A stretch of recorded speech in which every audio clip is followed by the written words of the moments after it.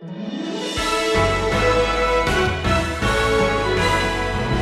is Jesus Christ? Was he a great teacher? A prophet? Is he God? The way a person answers that question is critically important.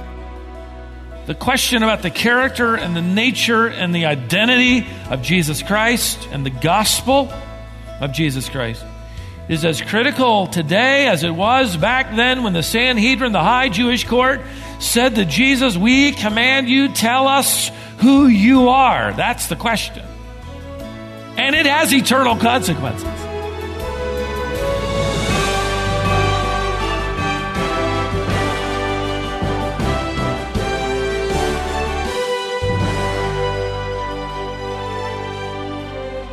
What a person thinks about Jesus Christ is critically important.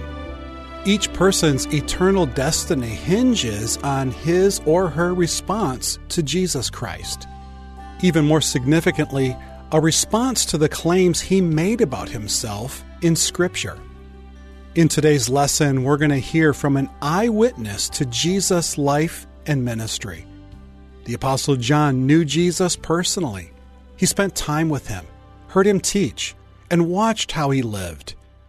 Because of that, John is able to give us a trustworthy account of Jesus Christ. This is Wisdom for the Heart, and here's Stephen Davey with a message he called Eyewitness. We happen to live in a world, in a culture of amazing variety. Personal tastes, personal options abound. One of our global staff members, home on furlough, mentioned how hard it was getting used to just making decisions at a grocery store here in the States. So many choices, and you're just on the cereal aisle. One author, originally from the Soviet Union, made a funny comment where he wrote, "I wasn't personally prepared for my first trip to an American grocery store and all the variety and everything I saw. It was amazing. While on my first shopping trip, I saw powdered milk. You just add water and you get milk. That was amazing. And then I saw powdered eggs. You just add water and you get eggs. And then I saw baby powder." He said, "Man, what a country this is." The trouble is, the idea of variety and personal tastes and options have now become in our culture the standard impression of spiritual matters as well. One recent survey I read not too long ago said that 85% of households in America own at least one copy of the Bible. 85% of households own a Bible. The tragedy is, the survey went on to show that half of them believe now that the Bible, the Quran, and the Book of Mormon are simply different varieties of the same thing. Obviously, not having read much of any of them. You can sort of pick and choose now without any consequence, spiritually. Whether or not Jesus was just a prophet, one in line and one yet to come, or if Jesus was just an exalted man because of his lifestyle to glory, or if he was indeed God incarnate, it doesn't really matter. It's just a different kind of cereal. You are on the breakfast aisle, after all. Which is why this kind of statement can be made in a documentary on the historical Jesus produced by the BBC, where the host said, and I quote, "The important thing is not what Jesus was or what he wasn't. The important thing is what people believe him to have been. A massive worldwide religion now, numbering more than 2 billion people, are following his memory, and that's pretty remarkable," end quote. Oh, really? Listen, if 2 billion people are following the memory of a delusional carpenter, that isn't remarkable. That's tragic. The question about the character and the nature and the identity of Jesus Christ and the gospel of Jesus Christ is as critical today as it was back then when the Sanhedrin, the high Jewish court, said to Jesus, "We command you, tell us who you are." That's the question. And it has eternal consequences. Because if what Jesus said about himself is true, then what he said about heaven was true, because he was the one who introduced us to the concept. And what he said about hell is equally true, and he said more about hell than he did about heaven. And what he said about being the only way to God the Father would also be true. The idea of a culture inundated with options is not new. You go back in time to the days of an old apostle named John, who lived in a town where the temple to its goddess was one of the 7 wonders of the world, where Buddhism and Hinduism had made inroads into that Mediterranean world, where the church was barely 50, 60 years old, and Gnosticism was already tugging at the edges with the heresy that God really didn't take on flesh. God would never touch flesh. Then you had this new and rising heresy that was gaining popularity during John's day called Docetism, which believed that Jesus was just an ordinary man upon whom the Spirit of the Christ descended. Liberals talk about the Christ, this mystical, impersonal force. And it descended on Jesus, and then when he was crucified, it left him, because the Christ won't die, as Jesus did, merely a man. These views would hold then that Jesus was just simply a man. He certainly couldn't provide forgiveness or eternal life, and he certainly wasn't God. If there was ever a time when someone was needed who actually knew Jesus to step up and speak, it would have been this day, in this generation. If there was ever a time when the gospel of Jesus Christ needs clarifying all over again, and the nature and person and identity of Christ and how we relate to him and then we relate to one another is needed, it would be today. And so enter these 3 little letters. You can read all 3 of them in about 20 minutes if you want to. Enter them and you discover this clarification, and so much more, written by a man in his early 80s by the name of John. And I want to have you turn to 1 John, the first letter of John. If you're not sure where it is, head to Revelation and you'll run into it. While you're turning, John and his older brother James, not the James who wrote the letter of James, but the James who would become one of the 12 apostles, who would be the first martyr. James and John, 2 Jewish boys who grew up in the home of their fisherman father named Zebedee. They inherited his business. John's mother, Salome, was actually the younger sister of Mary, the mother of Jesus, which would make John and Jesus then cousins, which kind of gives you a little insight into the family dynamic, because James and John will be among the first called by Jesus to follow him as his disciples. So you've got cousins in that pack of 12. John was the youngest of the apostles, the only one to survive all the others. In fact, the only one not martyred. He would die of natural causes as an old man. Earlier in his life, he had written the gospel we call the Gospel of John. And then he kind of disappeared for 35, 40 years, wasn't really heard from. He reappears as the threat of heresies attack the church, and as an old man, he writes 1st, 2nd, and 3rd John. He's then exiled to the island of Patmos, where he receives the revelation of God. He wrote the book of Revelation. Following his exile, he moves back to Ephesus, where he lives out his few remaining years, defending the faith, encouraging the body. In fact, his favorite phrase for the believers that he worshiped with was the phrase, "These are my little children." And you'll hear that over and over again in his letter. Can you imagine for just a moment what the New Testament would be like without the writing of John? Can you imagine the New Testament without John 3:16 or 1 John 5:13? So many more. The book of Revelation, which we studied for a few weeks together. John wrote a gospel, he wrote 3 epistles, and he wrote a prophecy. The Gospels of John present the life of Christ. The epistles proclaim the deity of Christ and how to live for him. And the book of Revelation unveils the prophecies of the glory of Christ. Now, as is my custom, and I'm grateful that you allow me time to study, I typically buy just about everything I can on whatever book of the Bible we're studying, and I begin to go through it. And when we begin a study, it's the hardest of all because I have to read everything, and I've got about 50 different commentaries and books on 1 John.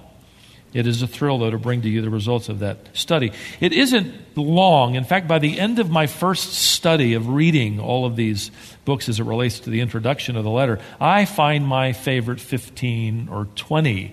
And I found a man that I'll probably quote periodically from. The guy has been with the Lord for some time now by the name of Roy Lauren. And he I love the way he writes. He put it this way. He said, the Gospel of John takes you back to yesterday. The epistles of John deal with today. And the revelation of John unveils tomorrow. Good, isn't it? And get this, since John was given a personal tour in the book of Revelation of heaven and our future, he saw the Father's house. He described the heavenly city, described the wars preceding that. Since John also was one of the disciples that walked through the ministry and life of Jesus Christ, the Lord, watching him die, seeing him resurrected and ascending, I can't think of a better eyewitness to the past and present and future realities of Jesus Christ than John. In fact, this son of thunder, he's nicknamed that by Jesus when he first calls him to walk with him as a disciple. He's so passionate and so ready that he dives in without even an introduction. He just dives into content. And so you have these opening lines, and you'll notice that as he begins, at least in these early letters, or these early lines of this letter to defend Jesus Christ, you'll see him repeating this idea that he is an eyewitness. You'll notice he makes 3 claims as an eyewitness, or 3 evidences. The first evidence is given to us in verse 1. What was from the beginning? Now stop there. We'll get further than that, trust me. In fact, we're going to cover all 4 verses. But I want you to write into the margin of your Bibles, if you care to, right after the word beginning, because it'll clarify for you. Write in the words of his birth. What was from the beginning of his birth. That's what John is talking about here. He's talking about the beginning of Christ's life on earth. Not the eternality of his divine being. He'll get there, and so will we in verse 2. But here John is referring to that momentous event when God the Son, incarnated through the Spirit-conceived virgin, was born. And I, he'll say, saw him. I knew him. He's fully God and fully man. Having bypassed the semen of a male father through which comes the fallen nature, Jesus then would have received from Mary a human nature, though not fallen. And having been conceived by the miracle and the superintending work of the Holy Spirit, he would have a divine nature. So in the body of Jesus Christ is both a human nature and a divine nature. He, humanity, is the embodiment of deity. For within him dwells the fullness of God. Paul would write it that way in Colossians chapter 1. So watch him, as John did. And maybe you've noticed there were times throughout his life that he was so much like God that he couldn't be a man. And then there were times, you've noticed, that he was so much like a man that he couldn't be God. Many of the cults have simply focused on one text one verse at the expense of the balance of all of them to reach the conclusions of their heresies. But he is both God and man. Now let me tell you three things I can attest to as an eyewitness, John would say. First, verse 1 continues, we, that is I, the apostolic community, we heard him. In other words, I'm not going to repeat to you what others said he said. I'm going to repeat to you what he said, and I heard him say it with my own ears. That's important. I heard him, he could say, teach on the hillsides and in the synagogues. I was there in John 7:46 when the amazed audience said, never have we heard a man speak like this man. I heard that sermon he delivered. John could say, I heard him deliver that astounding claim before Abraham was, I am. John 8:58. And there wasn't any confusion, by the way, in his statement because the Jewish leaders immediately tried to kill him. They knew what he was saying. He was eternal. John could say, I heard him in the Garden of Gethsemane. When the crowd arrived with all, the torches and their swords, coming to arrest Jesus, John was there and would have heard Jesus ask them, whom do you seek? And they said, we're looking for Jesus the Nazarene. And Jesus said, ego eimi, I am. And everybody fell down. Just one word, pulling back the curtain that he was in fact eternal God in the flesh, and everybody faints. And he waits till they pick themselves up, and he allows them to arrest him. John could say, I was in the boat when Jesus stood and said to that storm, be hushed. And when we heard that, we were amazed and wondered, who is he? I heard Jesus, John could say, stand before the grave of Lazarus and cry out, Lazarus, come forth. And to our amazement, Lazarus came out alive. I was there. I heard all of it with my own ears. I can testify as an eyewitness to the words of Jesus Christ. Secondly, John adds, not only have we heard him, notice this, we've seen him with our eyes and we've looked at him. In other words, he isn't a phantom. He isn't a ghost. He isn't a figment of our imagination. We saw the God-man with our very own eyes. Now, John uses two different verbs for looking here or seeing here in this phrase. The second verb translated looked at is from the word theomai, which gives us our word theater. It's where you study a character on a stage. If you've been to a play, you study them as they develop that character. John is saying, we watched the character of Jesus Christ as he acted out who he was, the God-man. We studied him on the stage of human history. The first verb in this phrase is even more instructive, and I want to spend a little more time on it. John writes, what we have seen with our own eyes. Different verb, horao. It means to see with comprehension, understanding. John used this word as a part of his own personal testimony, where God opened his eyes to the truth of the gospel and that crystallized in cement faith. It happened when he and the other apostles were told that the body of Jesus was missing. And you may remember the account, John delivers it, where he and Peter they race to that tomb. John's younger, probably healthier. He outruns Peter, which irritated Peter, I'm sure, to no end. He gets there first. He looks inside. The verb for look is blepo, just simply casual observation. About that time, Peter arrives, huffing and puffing, pushes him aside, goes in, and he looks at the linen. The word for look there or saw is theoreo, which gives us our word to theorize. He's standing there going, this is really amazing. I got to figure this thing out. And he's just standing there. But think about what they're both seeing. The linen wrappings were not disheveled.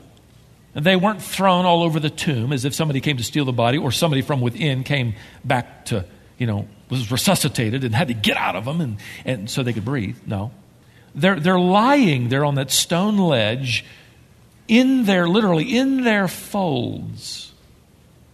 After 3 days, nights, the spices that had been layered into each fold as they wrapped it around the body of Jesus, mummy-like, had begun to harden.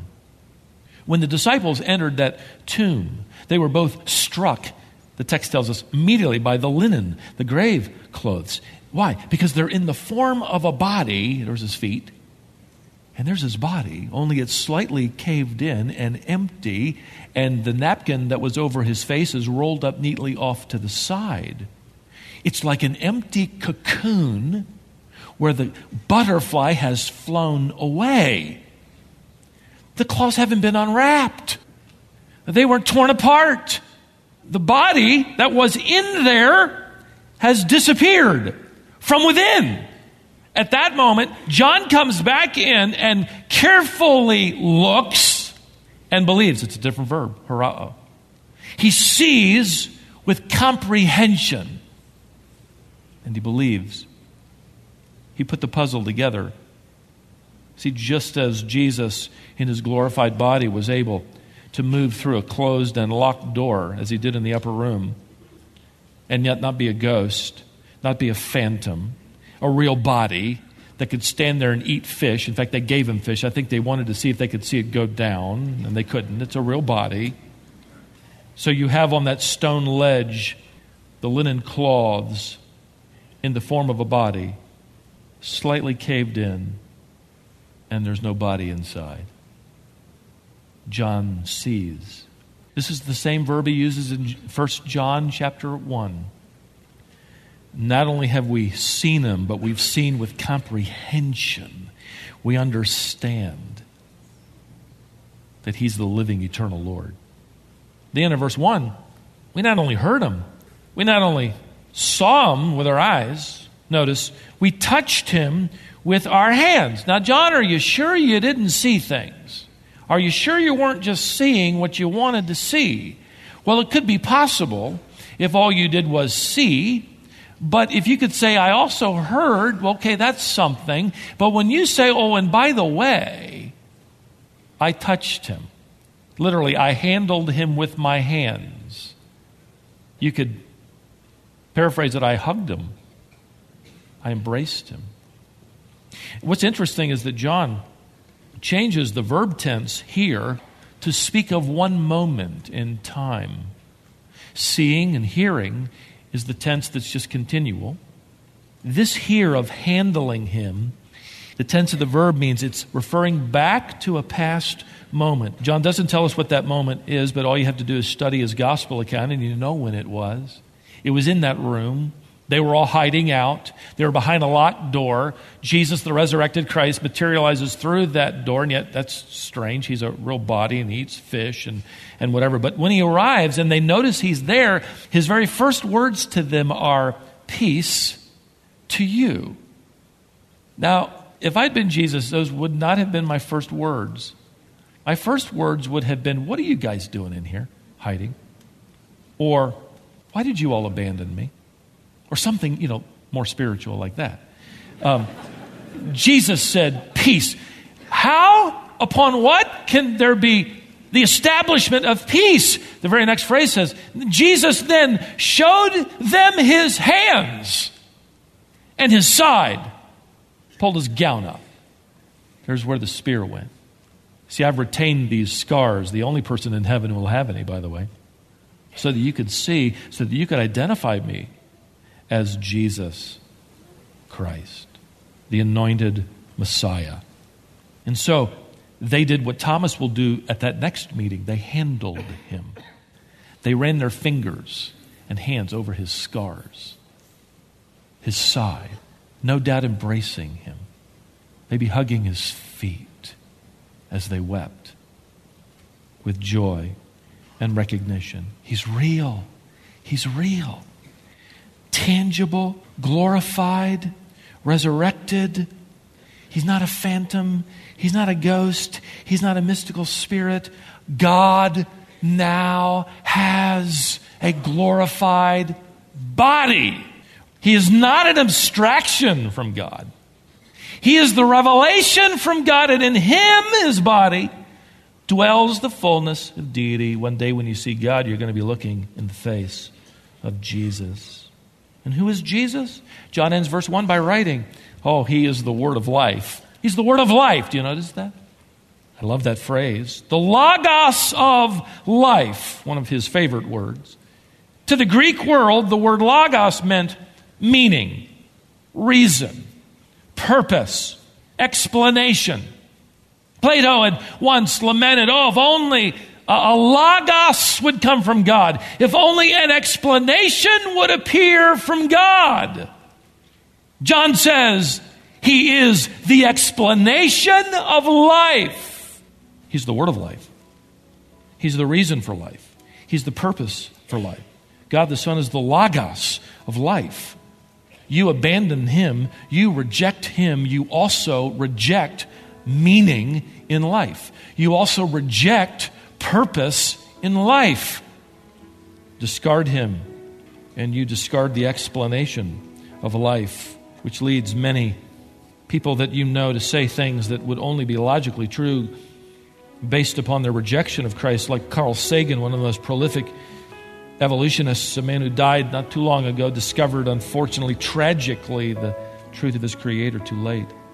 He was interviewed by Ted Koppel on Nightline after they found out he was dying. Koppel asked him, Dr. Sagan, do you have any pearls of wisdom that you would like to give to the human race? Sagan responded, and I quote, "We live on a hunk of rock that circles a humdrum star that is one of 400 billion other stars that make up the Milky Way galaxy. This is worth pondering," end quote. Well, that's thrilling. But it is illogical when you rule out God.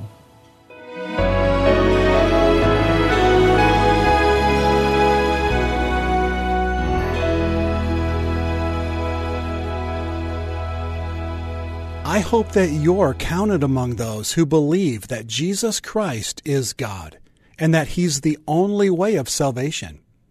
You're listening to Wisdom for the Heart with Stephen Davey. Stephen is working his way through a series entitled After Darkness, Light. The title of this message is Eyewitness. We're going to stop right here for today and bring you the conclusion to this message next time. In the meantime, why not take a few minutes and interact with our ministry? We'd love to hear from you. You can write to us at Wisdom International, P.O. Box 37297, Raleigh, North Carolina, 27627. Our email address is info@wisdomonline.org. If you prefer to correspond electronically, we'd love to hear from you that way. And of course, we're always happy to speak with you over the phone. Our number is 866-48-BIBLE. My name is Scott Wiley, and I thank you for taking the time to listen today.